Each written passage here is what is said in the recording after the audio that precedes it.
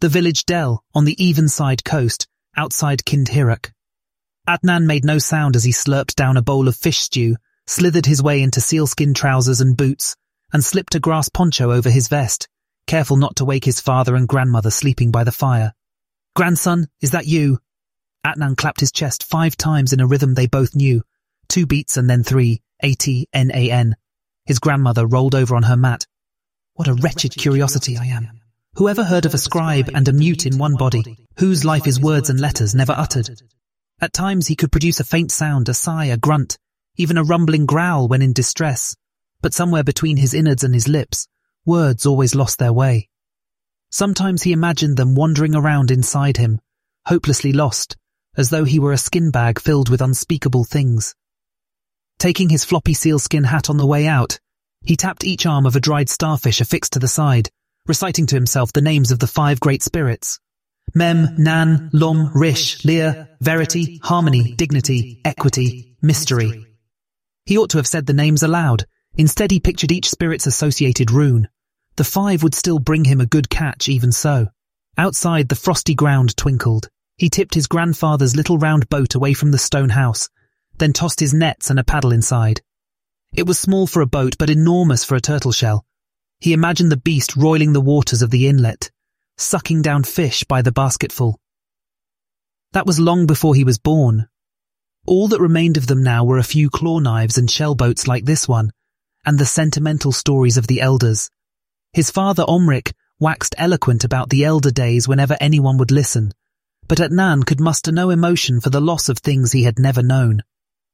He loved the old stories, memorized more than a few, but his appreciation rested on the words and forms themselves, not what they referred to. Stories are meant for the tellers and the listeners, not the ones in the text. Boat slung over his back, he picked down the rocky path toward the shore. Arthritic flames now smouldered in his father's bones, so the responsibility of the household catch fell to Atnan alone. Uncles and cousins might have helped him shoulder the burden, but he and his father were the only 2 men of the Owl clan left in the village of Del. Through the mist, he identified the outline of a huge otter bear loitering near the water. Mahutra Shen, she ought to be off swimming in the river in the sky by now. But then winter has been mild. Bearing no offering, he approached with caution. Shen was benevolent, but no more predictable than the sea. "Always been here, always will," the fisherman said. They called the nearby waters Shen's Inlet, and thanked her daily for allowing them to stay. His grandmother told how every winter Shen joined the animal stewards of other locales to procure the blessings of the ancestors in exchange for news of the village. Facing Shen, his friend Barlas leaned on an ornate wooden boat. Despite the cold, he was barefooted and wore a vest with no sleeves. The otter bear towered over him with her head tilted, her bushy white brows curtaining her blunt, whiskered face. He tossed a fish in the air, and she snagged it mid-flight. His friend's posture and gesticulations reminded Atnan of the first rune in his name, Ban. Everything appeared this way to him, as signs and symbols. How else should a scribe see the world? If something can't be put into signs, is it even real?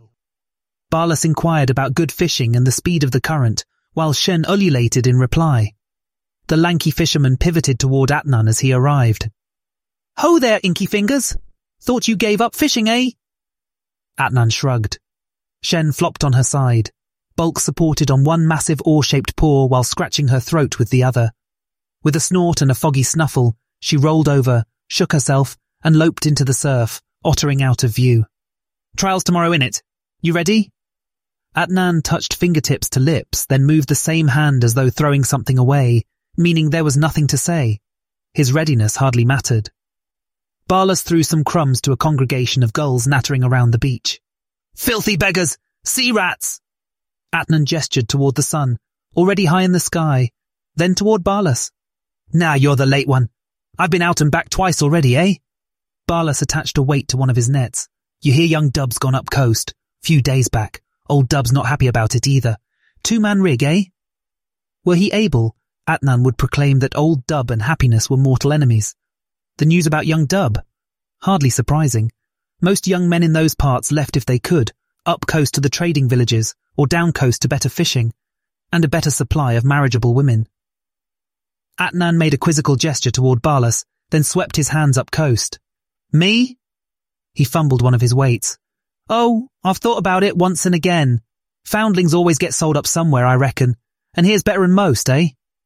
The fact that Barlas was not a son of Del often escaped Atnan's memory. To be fair, it all happened the winter before Atnan was born. Traders arrived from up coast with a wavy-haired boy already 6 or 7 winters old. They didn't know exactly. Leiram, the village headman, and his wife Batalia took him in. Not quite parents, not quite masters. He grew taller and broader than anyone in the village, and much to everyone's disappointment, not least his own, no beard sprouted from his chin. Barlas stared out to where grey water met grey sky. The surf rolled and seabirds yammered in the distance. "No place for me but here anyhow." He kicked the boat. "Had my way, this be my boat. I'm the only one as ever uses it. I go home to my own house, cook my own dinner and sleep in my own bed by my own self." After a moment he burst out, "Nah, there'd be a wife too, and as many little Barlases as we can manage. Let 'em run wild, like animals." He resumed his work. "I'd go cry in the ocean if it weren't already full, eh?" Small talk was something Atnan avoided in general, but fishing patter chafed the most. In his professional opinion, words were tools to be treated with respect, their proper functions preserved, their syntax left unmolested. Nor could he participate, which only deepened his umbrage. "How about you? Gonna up and leave me too?" Atnan waved his hands dismissively. "Someday, perhaps, when father and old mother are secure in the Silent Lands." Barlas tossed his last net into the boat. "Hey, let's get fishing. Tomorrow don't come till tomorrow, eh?" They cast off, each the pilot of an older man's boat, faithfully following in the paths of their ancestors. Yet no matter how many times you paddle the same course, it never makes a path. Lines inscribed on water are always washed away. Soon, Atnan forgot about everything but the work itself, spinning nets over grey-green water, rhythmic dance-like. Again and again, the nets emerged, sometimes empty, sometimes flashing silver with fish. He made an honest effort and ended the day with some to eat, some to share with the village, and maybe a little to salt away for trade. His father would be happy about that. That evening, Atnan sat cross-legged beside the fire with a beeswax slate askew on his lap. Across the single room, his grandmother Henemis pulled knits from a bearskin with a stingray barb, humming to herself. His father huddled by the fire, a rough blanket clutched around his shoulders with one hand, poking at the fire with the other. Sparks shimmied up through the smoke hole in the roof. "Making fireflies?" Henemis asked. A drop of mist coalesced and fell hissing into the fire. "Not tonight." Atnan tried to ignore them, concentrating instead on the preparation of his ceremonial oar. That summer, his father had stripped a branch of driftwood and tapered it into a long flare.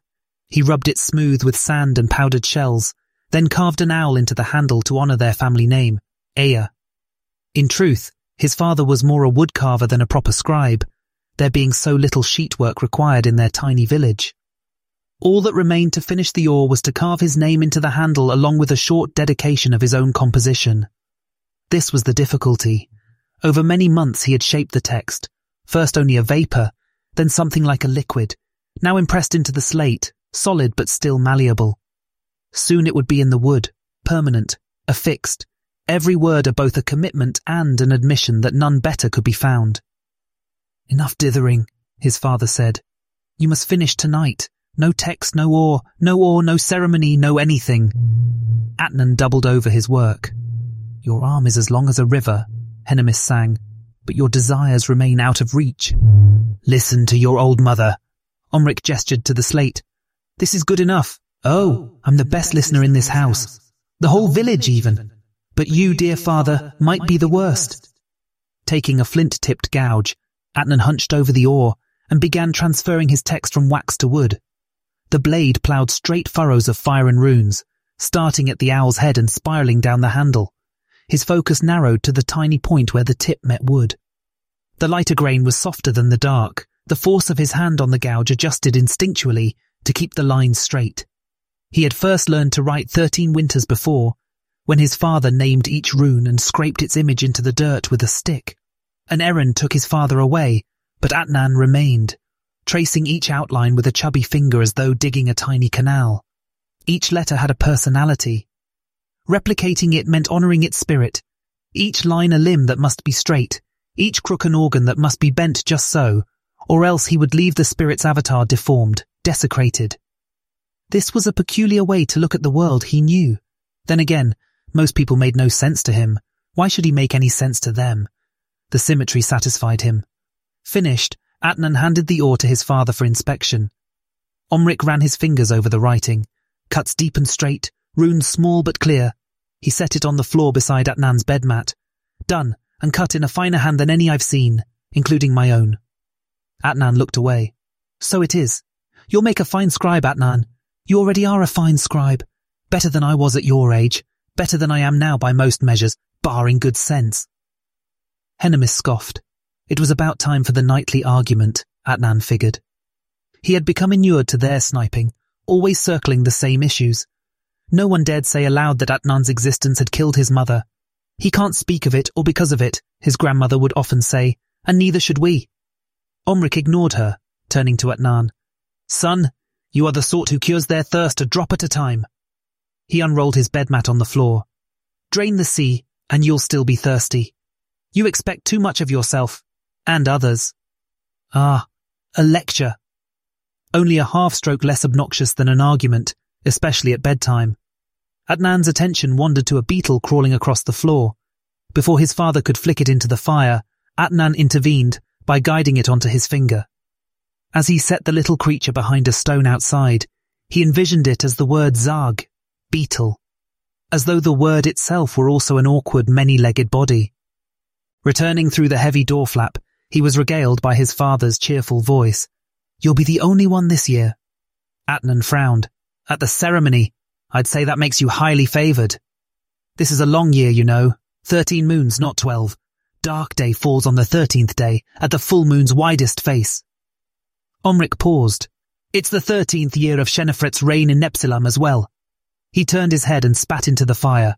Not as that matters, the swine. Atnan did not share his father's political discontents, which arose mostly from familial shame that Omric bore heavily, and Atnan not at all. One of Omric's forebears was a soldier from the 7 cities of Kindhirak, who impregnated a local woman before disappearing. Back then, a garrison was stationed in Del to ensure the tributes and to keep the locals in line. But these days, the only imperial official in the village was Omric. His only duty to take a census every other year and deliver the head tax to the city of Gwetlak. This duty had been neglected for as long as Atnan could remember. 13th day of the 13th month on a full moon. I've seen this day coming for quite some time. Atnan stiffened, eyes wide. His father knew full well that forecasting was forbidden. Oh yes, Omric's voice rose. The decrees of Kindhir may keep a man from speaking to the dead. They can block the altars and let no one cast stones or pull the guts of a whale, but let them try to keep me from looking to the sky. I make the tables of months and I count the days, and I've counted your days from the very first. His voice returned to normal volume. That's all I meant. Atnan moved his oar aside, scrutinized its position, moved it again, and finally unrolled his bed mat. Omric untied his beard and began a vigorous scratching from ear to throat. Traditional fire and beards had gone out of fashion, but his father took great pride in wearing the ancestral whiskers, 2 long forks larded and tied at the ends with no moustache. Atnan's chin sported a few stray hairs. Tomorrow might make him an adult in the eyes of the village, but not to look at him. You don't appreciate the old ways, son. Things are as they are, and there are reasons for it. Some reasons may be difficult to understand, but none of us is born into an empty world. The ancestors laid the path for us to walk. Atnan folded down his blankets and positioned a bundle of canes to rest his neck. Omric pointed to the oar. This is a sacred thing. Setting her work aside, Hennemis sang, In a noisy world a quiet man stands apart. Oblivious, Omric continued. You know what they call us, up country? Scratchers? On account of these runes? More admission than insult, I'd say. Imperial letters are intentionally overcomplicated. Want to write your own name, you'll need to hire a scribe. Bah! I tell you, the simple way is the best way. The firin' way. Hennemis yawned, louder than was strictly necessary. Finally taking the hint, Omric took a handful of dried herbs from a box near his feet and threw them sparkling into the fire. Atnan pulled a round clay flute from behind his bed mat. He might not be able to sing the night songs, but it comforted him to be able to play along. Let the sun deer leap, Omric sang. From the mountains to the bay, Henemis sang back. Let the moonwolf chase behind, and never catch her prey. Together they finished. Let us follow the five, as night follows day. Atnan tucked the flute back into place and slipped beneath the blankets, catching a glimpse of his father and grandmother for a brief moment before closing his eyes. In a noisy world, a quiet man stands apart.